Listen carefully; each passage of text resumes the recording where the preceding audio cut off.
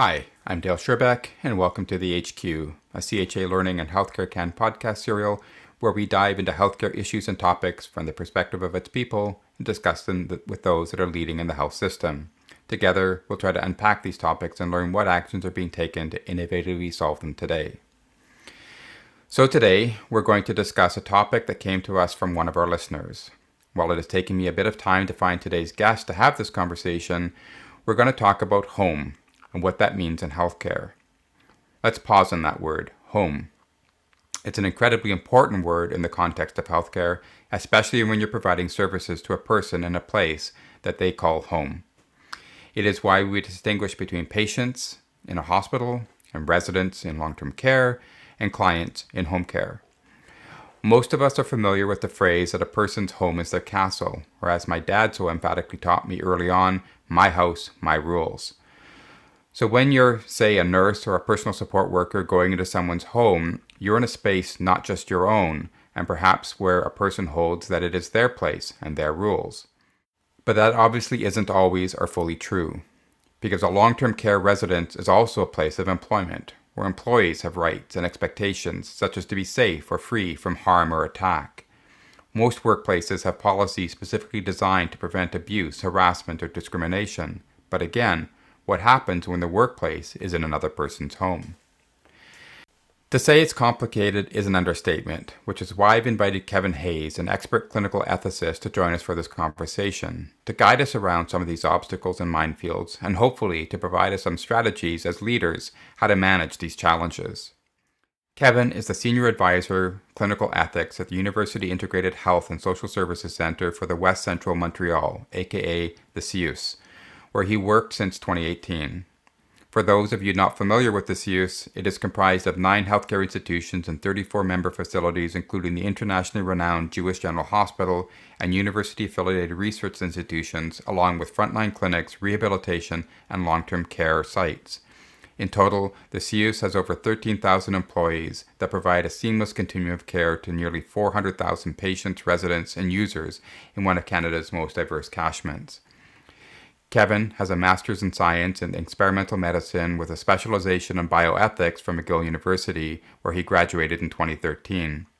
He has been active in various frontline and senior management positions in the field of health and social services since 1985, including coordinator of professional services, ombudsperson, and chair of the clinical ethics committee at the CLSC, René Cassin, a local community service center, and Director of Multidisciplinary Services at the CSSS, Cavendish, a health and social service center, as well as an Associate Director of Academic Affairs at the CEUS West Central Montreal Health. So hi, Kevin, and welcome to the HQ. Hello, good morning. Nice to talk to you. Yes, I'm really grateful for you joining me today, Kevin. I've been really looking forward to having this conversation, so I'm really glad that we've been able to connect with you to go into some depth on a topic which is very complicated, very nuanced, and entangled in rights and values, autonomy.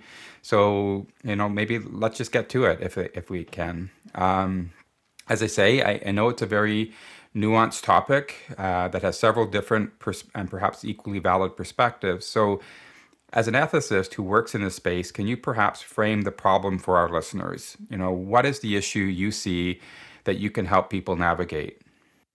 So, regarding the question of discrimination as experienced specifically by healthcare workers in a long-term care environment or home care environment, unfortunately, these situations exist in our network. We do know of people who work in long-term care settings and clients who go to people's homes who experience situations of discrimination by the client, and it's disturbing and it's unpleasant and difficult. I'm not saying that it happens all the time. I'm not even saying it happens a lot, but there are definitely situations where those situations occur.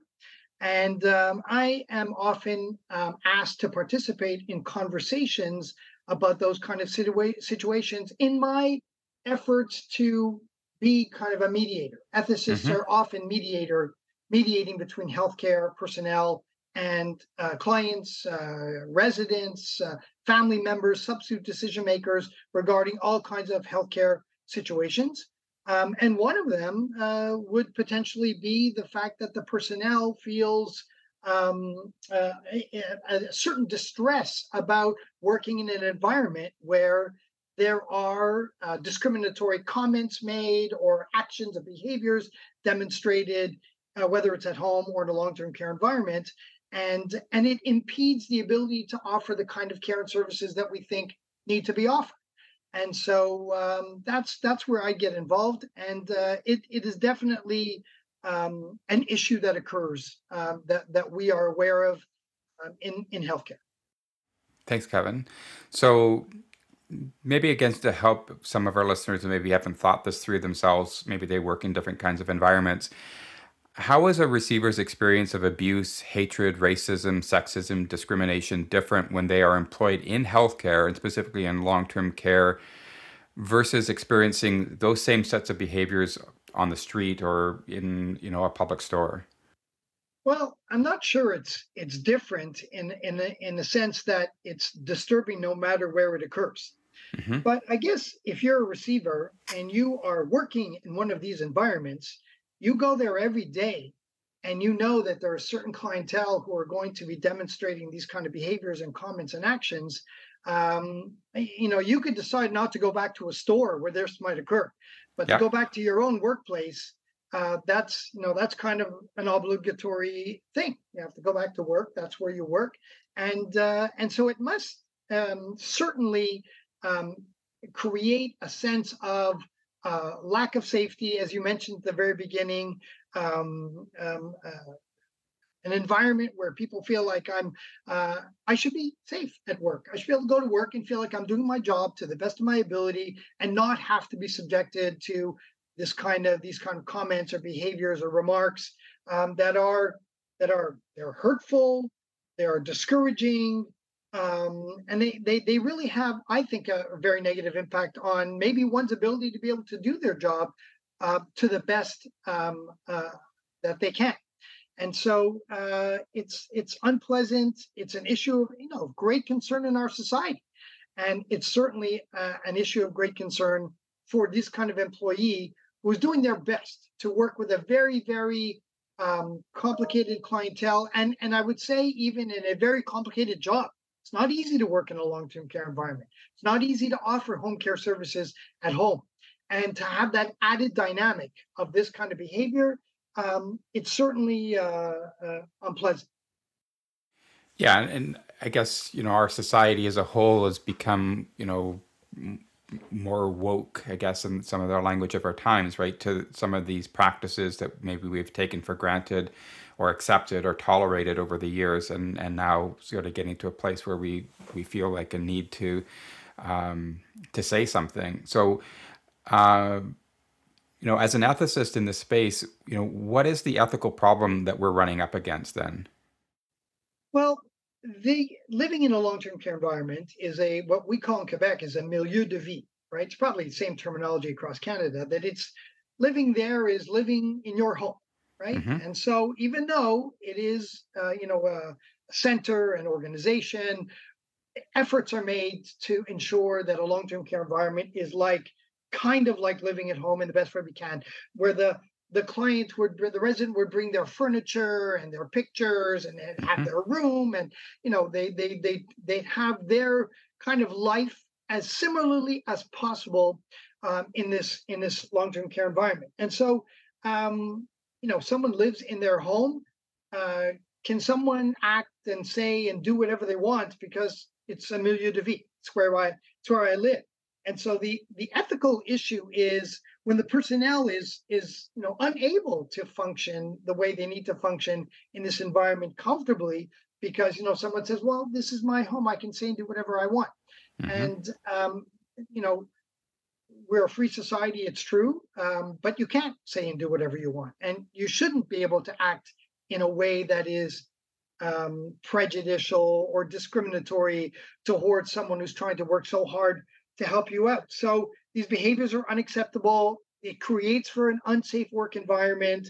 It's an environment that is can be very discouraging, as I mentioned, to the personnel, not allowing them to be motivated, not allowing them to be comfortable in doing their job. And there is an expectation that they're going to do their job to the best of their ability, despite this kind of terrible challenge. So the personnel is a precious resource, Mm-hmm. and it's very important that we all know that. Post pandemic, I think that we're starting to see that even more, how precious a resource this is. They're involved in a very demanding milieu, working very in a very challenging environment where we actually don't even have enough personnel working in this kind of environment. So how to bridge this issue, how to find solutions, how to make the environment more comfortable, how to make staff feel safer, more comfortable, and to giving them tools to be able to either understand the situation for what it is, or getting the support around them in the teams to be able to do those kind of things. And as an ethicist, when I do become involved in those kind of consults, whereby I realize that it's the discrimination makes for a harder work environment, and that the clientele might not even be satisfied with the care that they're receiving because it's not, at the ultimate level. I am there to attempt that mediation effort and to offer as much support as I can, both to family members of that resident and all of the team members engaged in that kind of situation. So, from an ethical point of view, mediating that kind of circumstance, finding a way for there to be a more reasonable understanding, building bridges, understanding, that might be part of my function in this kind of a situation. Thanks, Kevin. So I think, as you've been describing, I mean, one of the reasons we're having this conversation is because we use language like milieu de vie or residence or home, especially in long-term care, I think, as you've described. So, I mean, without trying to be provocative, what are the challenges with using this kind of language, and are there limitations to this definition? So it's a milieu de vie. We try to support that model as much as we can. And it's not just a word, it really is a real thing. There Mm-hmm. are significant efforts to make someone feel as if, when you left your home where you've been your own home for so many years, and you're kind of forced to live in a long term care environment because of a significant loss of autonomy, we do make every effort possible to try to make this an environment where you feel like I can actually call this home. The limitations would exist when we are confronted with these kind of behaviors, these discriminatory behaviors, that whereby we are obligated to pursue kind of an analysis, an exploration, understanding of where this is coming from, and try to find a way to put an end to it, even in a milieu de vie environment. So there need to be some kind of interventions where, while we're offering care, support, services, assistance, all the help necessary for an individual who has to live in a long-term care environment, we need to support our personnel in that environment as well. We can't ignore the I guess I would even say the violence of it, because verbal and psychological and emotional comments, behaviors towards the personnel, it is a form of violence. It's a form of Mm-hmm. suffering imposed upon them as they try to do this very, very hard work. So the language is fair because it's a milieu de vie environment. At the same time, we will share with our clientele and their family members the fact that we're faced with this extraordinary challenge here. And our goal is not to ask a resident to leave a long-term care environment. Our goal is to find a solution to that kind of a situation so that we can continue to offer the highest quality services possible, but we are respecting our personnel. We are trying to, as much as possible, to minimize the impact of this really very negative behavior, so that the staff feel, yeah, I do work in a safe place, and I'm entitled to work in a safe place. So I guess with the rise, at least in our treatments or diagnosis of things like dementia and Alzheimer's and other, cognitive diseases and neurodegenerative things that are affecting seniors and others. I mean, has it changed? I guess even in your life and experience of working in some of these settings in terms of what contact healthcare workers are coming into, or maybe describe that in another way. So it is true that there are many residents in long-term care environments who face extraordinary cognitive impairments. Dementia is a real an illness that affects the behaviors of clientele for sure, in terms of offering inappropriate social behaviors, demonstrating a lack of judgment or inhibition, where they aren't able to manage the comments that they made, aggressive behaviors towards healthcare staff. All of these are dynamics that exist with the clientele who have cognitive impairments such as dementia. So, what do you do when you have residents who have dementia who demonstrate behaviors such as this that are discriminatory towards the personnel, where it causes difficulty, suffering, unpleasantness to the personnel in their daily work, but it's because dementia is playing such an important role. I mean, we can't deny the reality of this cognitive impairment and that these behaviors come with it. But it still makes it a very complex environment for the personnel working in it. They don't have to love these behaviors. So how do we make them be able to function appropriately and still feel a sense of appreciation for the work that they're doing and comfort in their work? Uh, I guess that's the challenge. You're not gonna. We don't have a cure for dementia. Hmm. And we have to find a way to be able to continue to offer as much as possible quality of life for the residents who live there, but a quality work life environment for our personnel. But yeah, dementia is definitely one of those diagnoses where there are symptoms that are these kind of behaviors that I just described, and the personnel, many of whom do recognize it and they understand. They say, "Oh, I know, Mrs. X or Mr. Y. This is how they are. They've been diagnosed for many years. That's why they're living in a long-term care environment. They can't care for themselves." But it's nonetheless um, not pleasant and very uncomfortable. Though I think that they with training and knowledge and understanding, personnel seem to be able to work through a lot of those issues for the most part, I would say. Yeah, so I think we can probably many of us can be compassionate, I guess, with a person who's demonstrating those kinds of behaviors, who has, like you say, some cognitive impairment, which is causing them to act out the way they do. Does your advice or perspective change when those same sorts of behaviors of sexism or racism come out of the mouths of people who don't have a cognitive impairment? Yeah. Okay. So it's a different situation when they don't have a cognitive impairment, and so in those kind of circumstances, I think we know that there's more opportunity to be able to challenge these behaviors with our clientele, Hmm. often with the support of family members. We call them in to help us, substitute decision makers, or close family members who are involved.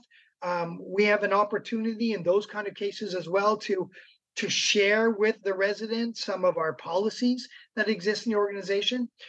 The example that I could use is in my own organization, we have a civility policy.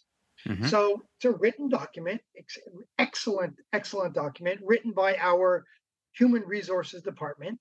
And we would use a policy like that, we would share it with our resident, we would share it with family members as well, to talk about the fact that, to reinforce the fact that a need for civility it's a primary principle in our organization, and that we have an expectation that our residents will be civil towards the personnel, and that it's not it's an expectation. It's quite a valuable one, and I would say that maybe there are residents for many reasons. Maybe not having dementia, but being fearful, angry, agitated, not even happy with their quality of life in their long term care environment, which might provoke these kind of reactions, but they're not acceptable. And we have to find ways, strategies to be able to work with our clientele who would not have dementia or are not diagnosed with dementia, who demonstrate these kind of behaviors. And through this mediation process, introducing our civility policy, working with the family members to be able to find some kind of solutions. I mean, these are our strategies to be Hmm. able to work with that kind of a population. And in many cases, it's very successful. And in other cases, less so. Sometimes we have to go back and repeat the discussion, Hmm. and maybe have to get social services involved as well, or find strategies to better understand the issues that provoke this kind of reaction. There are people who were discriminatory towards others years before they came into long-term care. Yeah. And unfortunately, personality disorder, not very nice people who live in residence might do these kind of things. And a civility policy might be a very effective tool to be able to have someone understand that we need to put an end to that. Why? We want to improve their quality of life. We want to ensure absolutely that these precious resources, our personnel, feel safe at work.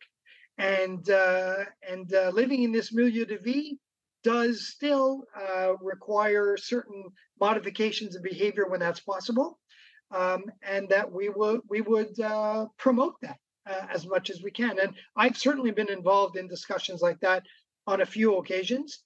And I think that when confronted, especially with family members who are a bit embarrassed by their, when a resident family member does that kind of thing, um, we have to find kind of solutions and strategies.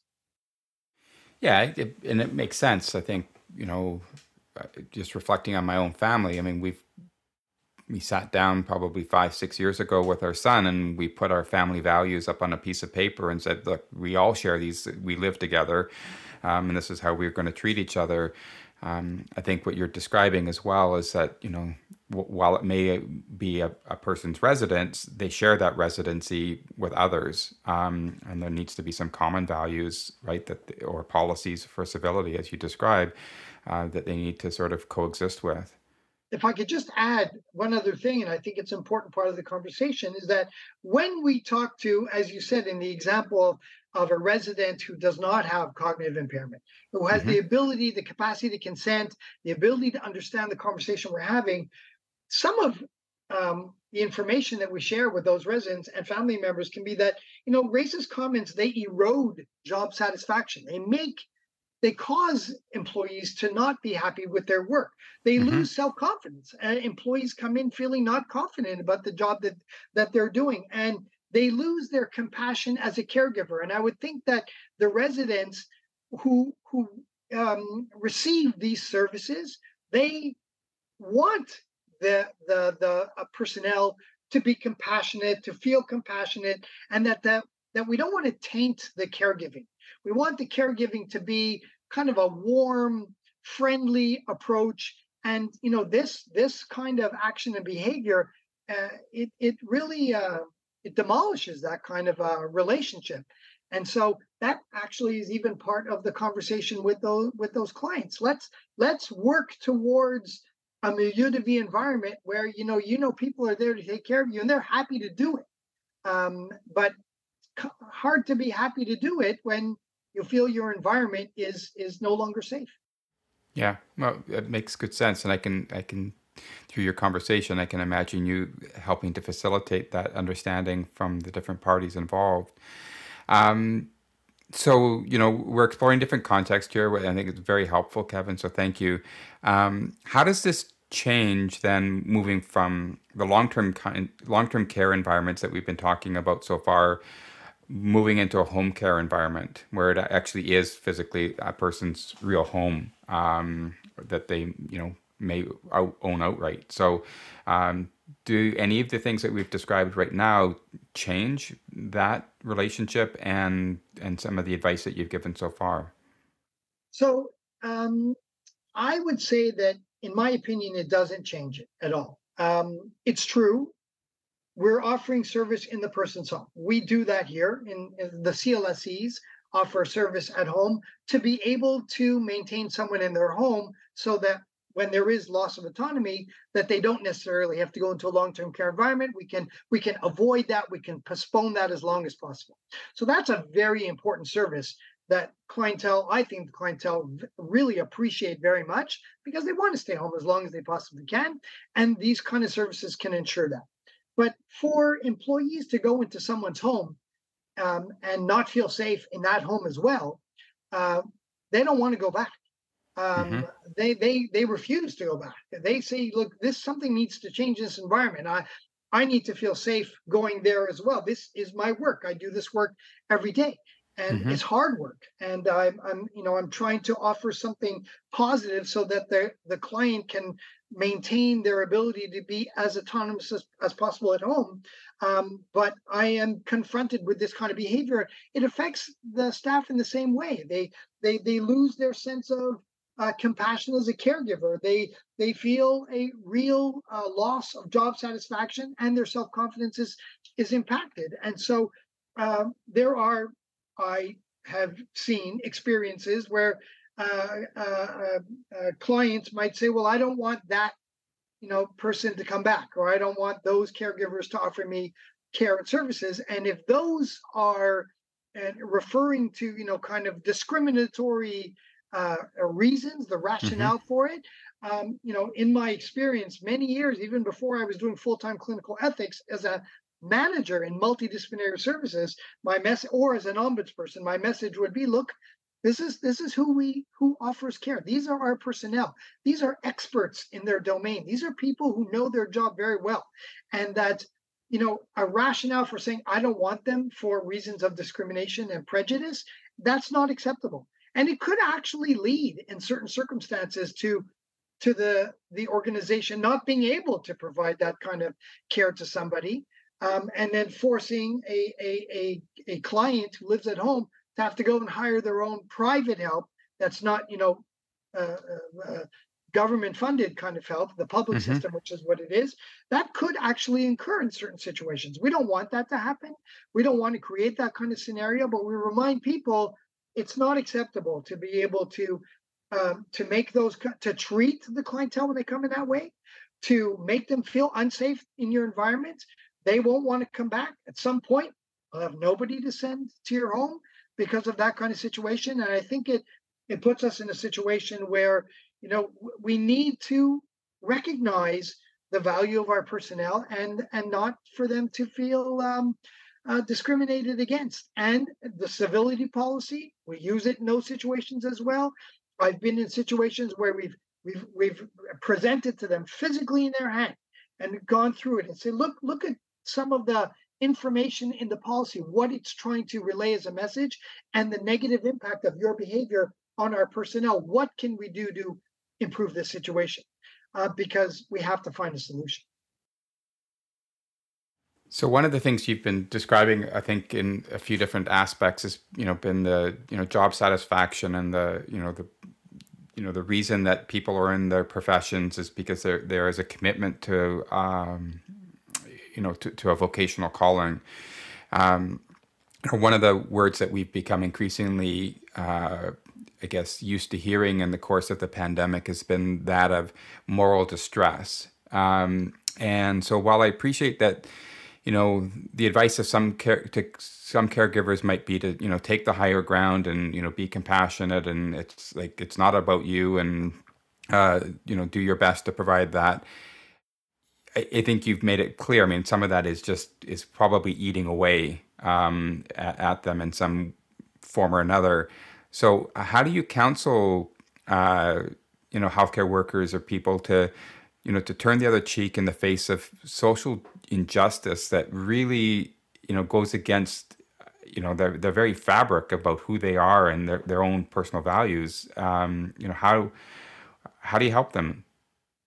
Honestly, it is such an important question you're asking because moral distress is absolutely um, a reality in circumstances where someone feels discriminated against in their workplace, and that they are eroded further and further as they go through that kind of experience.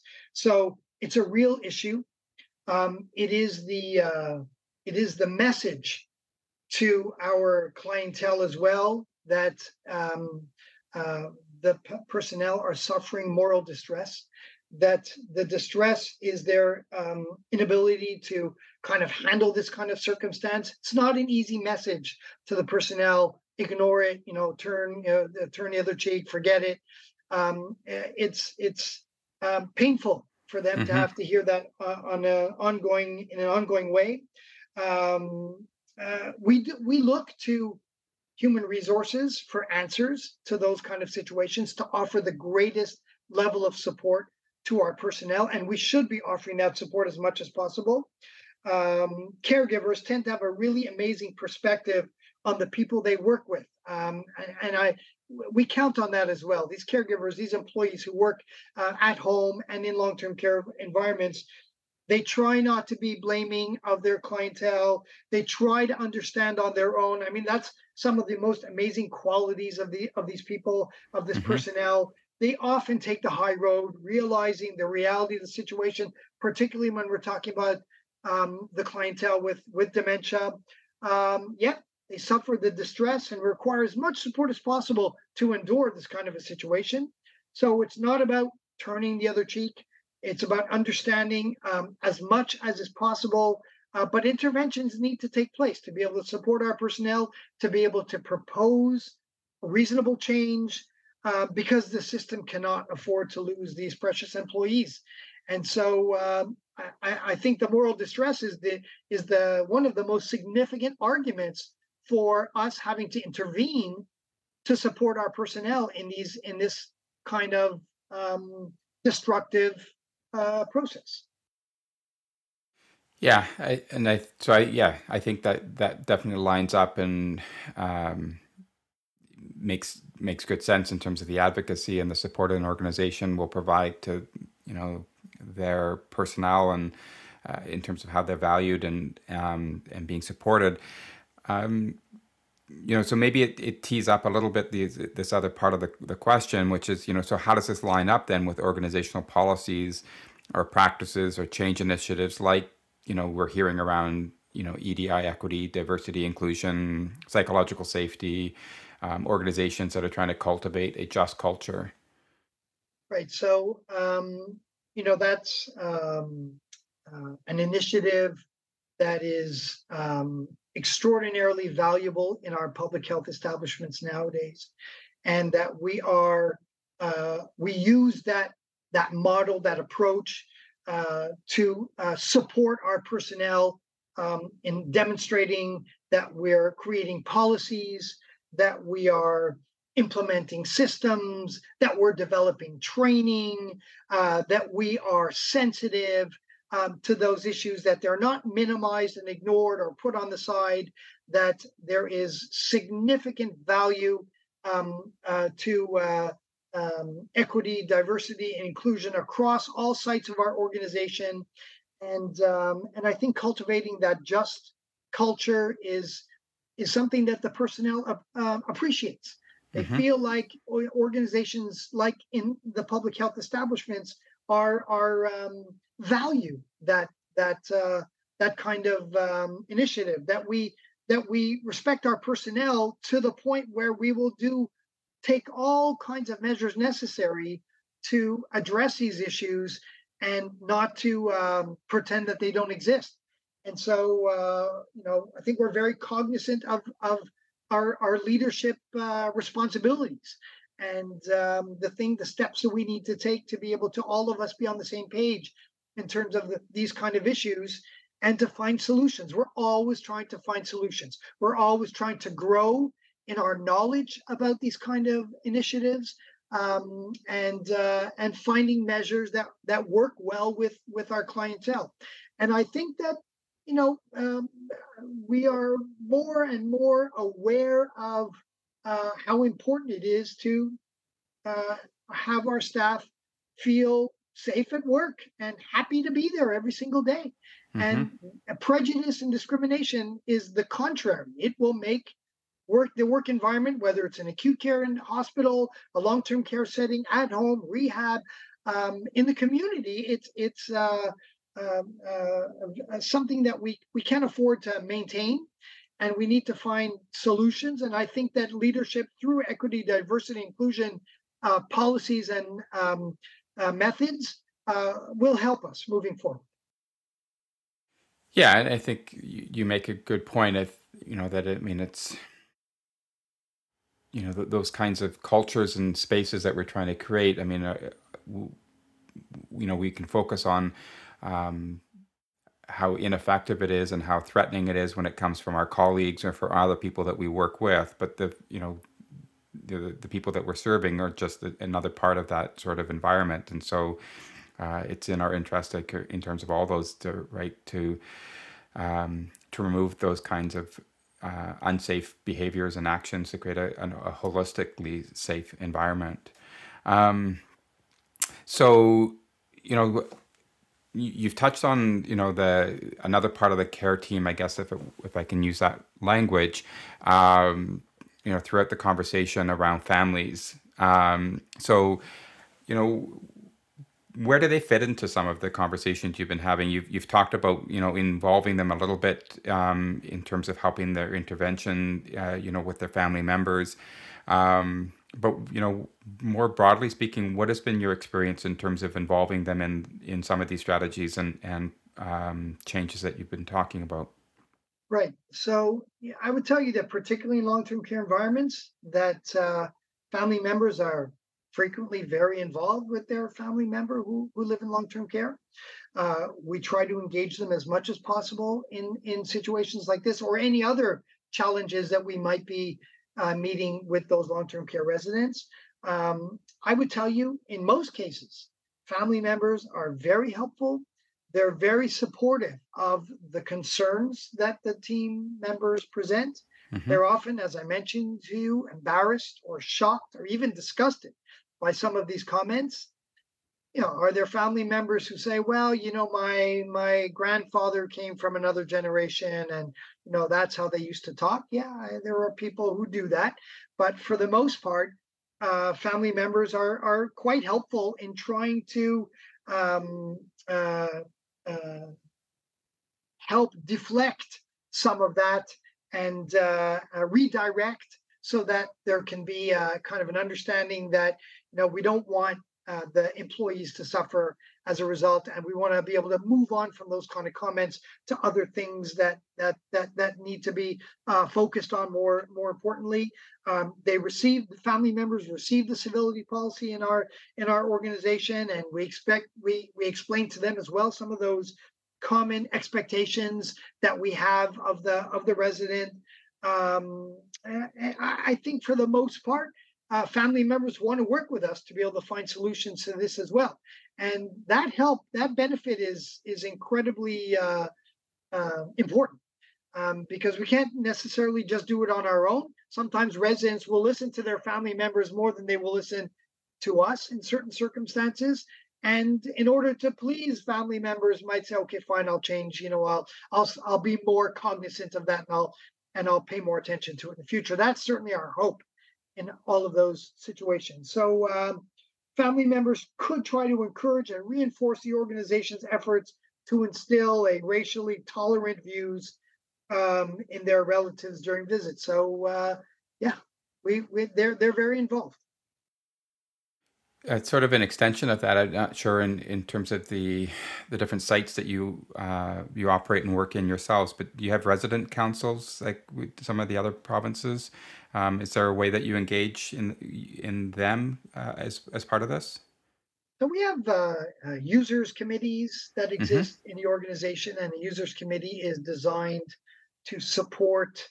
family members and residents and clients if they have dissatisfaction and might want to file a complaint with an ombudsperson about things related to their service. I've never I mean, I don't have that many situations of these kind of incidences of discrimination. There are a few. We haven't gotten users committees involved, but family members and residents themselves can make use of these resident users committees in the event that they are, you know, they're required to participate in a conversation with the team about behaviors that are very prejudicial and discriminatory towards the personnel, and maybe they don't agree, or they feel like this has now made them feel uncomfortable in their living environment. So that is where there's an opportunity for residents and family members to use the committee. But my experience has not been to use them very often in those kind of situations. Okay, thank you. So one of the last questions, you've certainly talked. Well, a lot of our conversations thus far is really focused, I guess, on the front line and those that are providing the services themselves. But I mean, you have touched on the role of leaders in this, so maybe we could just sort of explore that a little bit further as well. What is their obligation and responsibility in this? What can they do to help create safe spaces? So I would say that the leadership of a health establishment has an obligation to do as much as they can to support and create safe spaces in public health establishments like long-term care, even offering services at home to clientele in a home care setting, because we understand the negative impact this has on any human being. Any human being will be negatively impacted by it. We need to sensitize our personnel to the realities of this that exists. We need to take it seriously. We need to ensure safe work environments. The personnel need to feel comfortable in the environment they work in every day. The personnel needs to know that we care about these things, that we create policies that have a positive impact on implementing the kind of change that needs to occur. The leadership should demonstrate that the organization cares, that we care about your feelings in this work environment. We care about you feeling distressed or uncomfortable or even emotionally and psychologically impacted by these kind of behaviors. That we care about you and the work that you do, and we offer training, offer strategies. Mm-hmm. You read a lot about an approach which is about acknowledge and redirect. That is one kind of methodology that personnel are trained and supported in using. Family members use it as well Mm-hmm. to be able to try and move away from those kind of situations and behaviors. So all of these measures demonstrate how leadership supports its personnel. As I said many times, we need our personnel. We value them. They are precious individuals to us. We cannot function without our personnel working comfortably and satisfied in their work environment. And this kind of dynamic could never possibly make someone feel comfortable and safe. And so that's the role of leadership in this kind of situation. And I think I can speak for my own organization. I feel very satisfied that leadership takes important positions to be able to try and address those kind of issues. And myself, in clinical ethics, when I'm called in for a consult in these kind of cases where services are hindered as a result of these kind of circumstances or threats of aggression and violence or whatever, that kind of intervention can be helpful in creating a new dynamic so that the clientele is safe, but the personnel safe as well. Yeah, well, I think throughout the conversation here today, you've made a very compelling sort of position on why safety is everybody's business, right? It is so critical in our current context where healthcare services, support services are demand is greater than the services that are available. We don't have enough personnel to provide the services. Retention of our workforce is more important than it's ever been. And so, it's, we can't turn a blind eye to these kinds of situations, even though they're happening in a different milieu, as you've described. So, yeah, thank you. I mean, you've provided so much concrete, I think, advice and practical tips in terms of how to frame this and how to move forward with that. So any other final words to you, Kevin, and certainly as we bring this conversation to a close? Well, I think the subject is incredibly important. I'm really, really glad to have the opportunity to participate in this conversation with you. I'm sure that it's going to resonate with a lot of healthcare workers in the network, really all across Canada. I salute our employees across all of these public healthcare establishments for the hard work that they do, for the dedication, devotion, commitment that they have to their clientele, even in the most challenging circumstances, such as the one that we're discussing today. I feel like the personnel often they understand their code of ethics, they respect and support their own code of ethics, and they're always trying to find solutions to very difficult circumstances. But it's a partnership, and they work with the organization. We work with the clientele, we work with family members, and if we continue that kind of a model and reinforce the knowledge that our personnel needs to have to be able to deal with this, I think that we're on a good road towards making people feel safer. But it's not an easy issue. It's not easily resolvable. Unfortunately, it does occur, and we need to do our best to be able to support our personnel as much as possible. Thanks, Kevin. Yeah, I mean, I think, your message has certainly been one of you validated that this is a problem, and you certainly haven't sugarcoated, the impact it has on our precious staff and resources.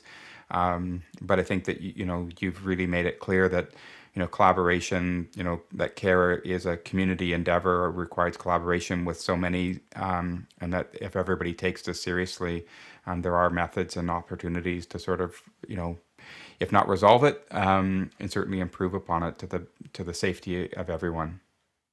Thank you very much. Thank you, Kevin. I really appreciate it. I wish you well, and I hope to have another conversation with you another time. Thank you so much. Wish you well as well. You've been listening to the HQ, and I'm Dale Sherbeck, your host. You can find this and other future episodes on the CHA Learning website, Apple Podcast, or Spotify. We'd love to hear what you think, so please follow us on our other social media channels. Thanks for joining us in this discussion today. Please join us next time.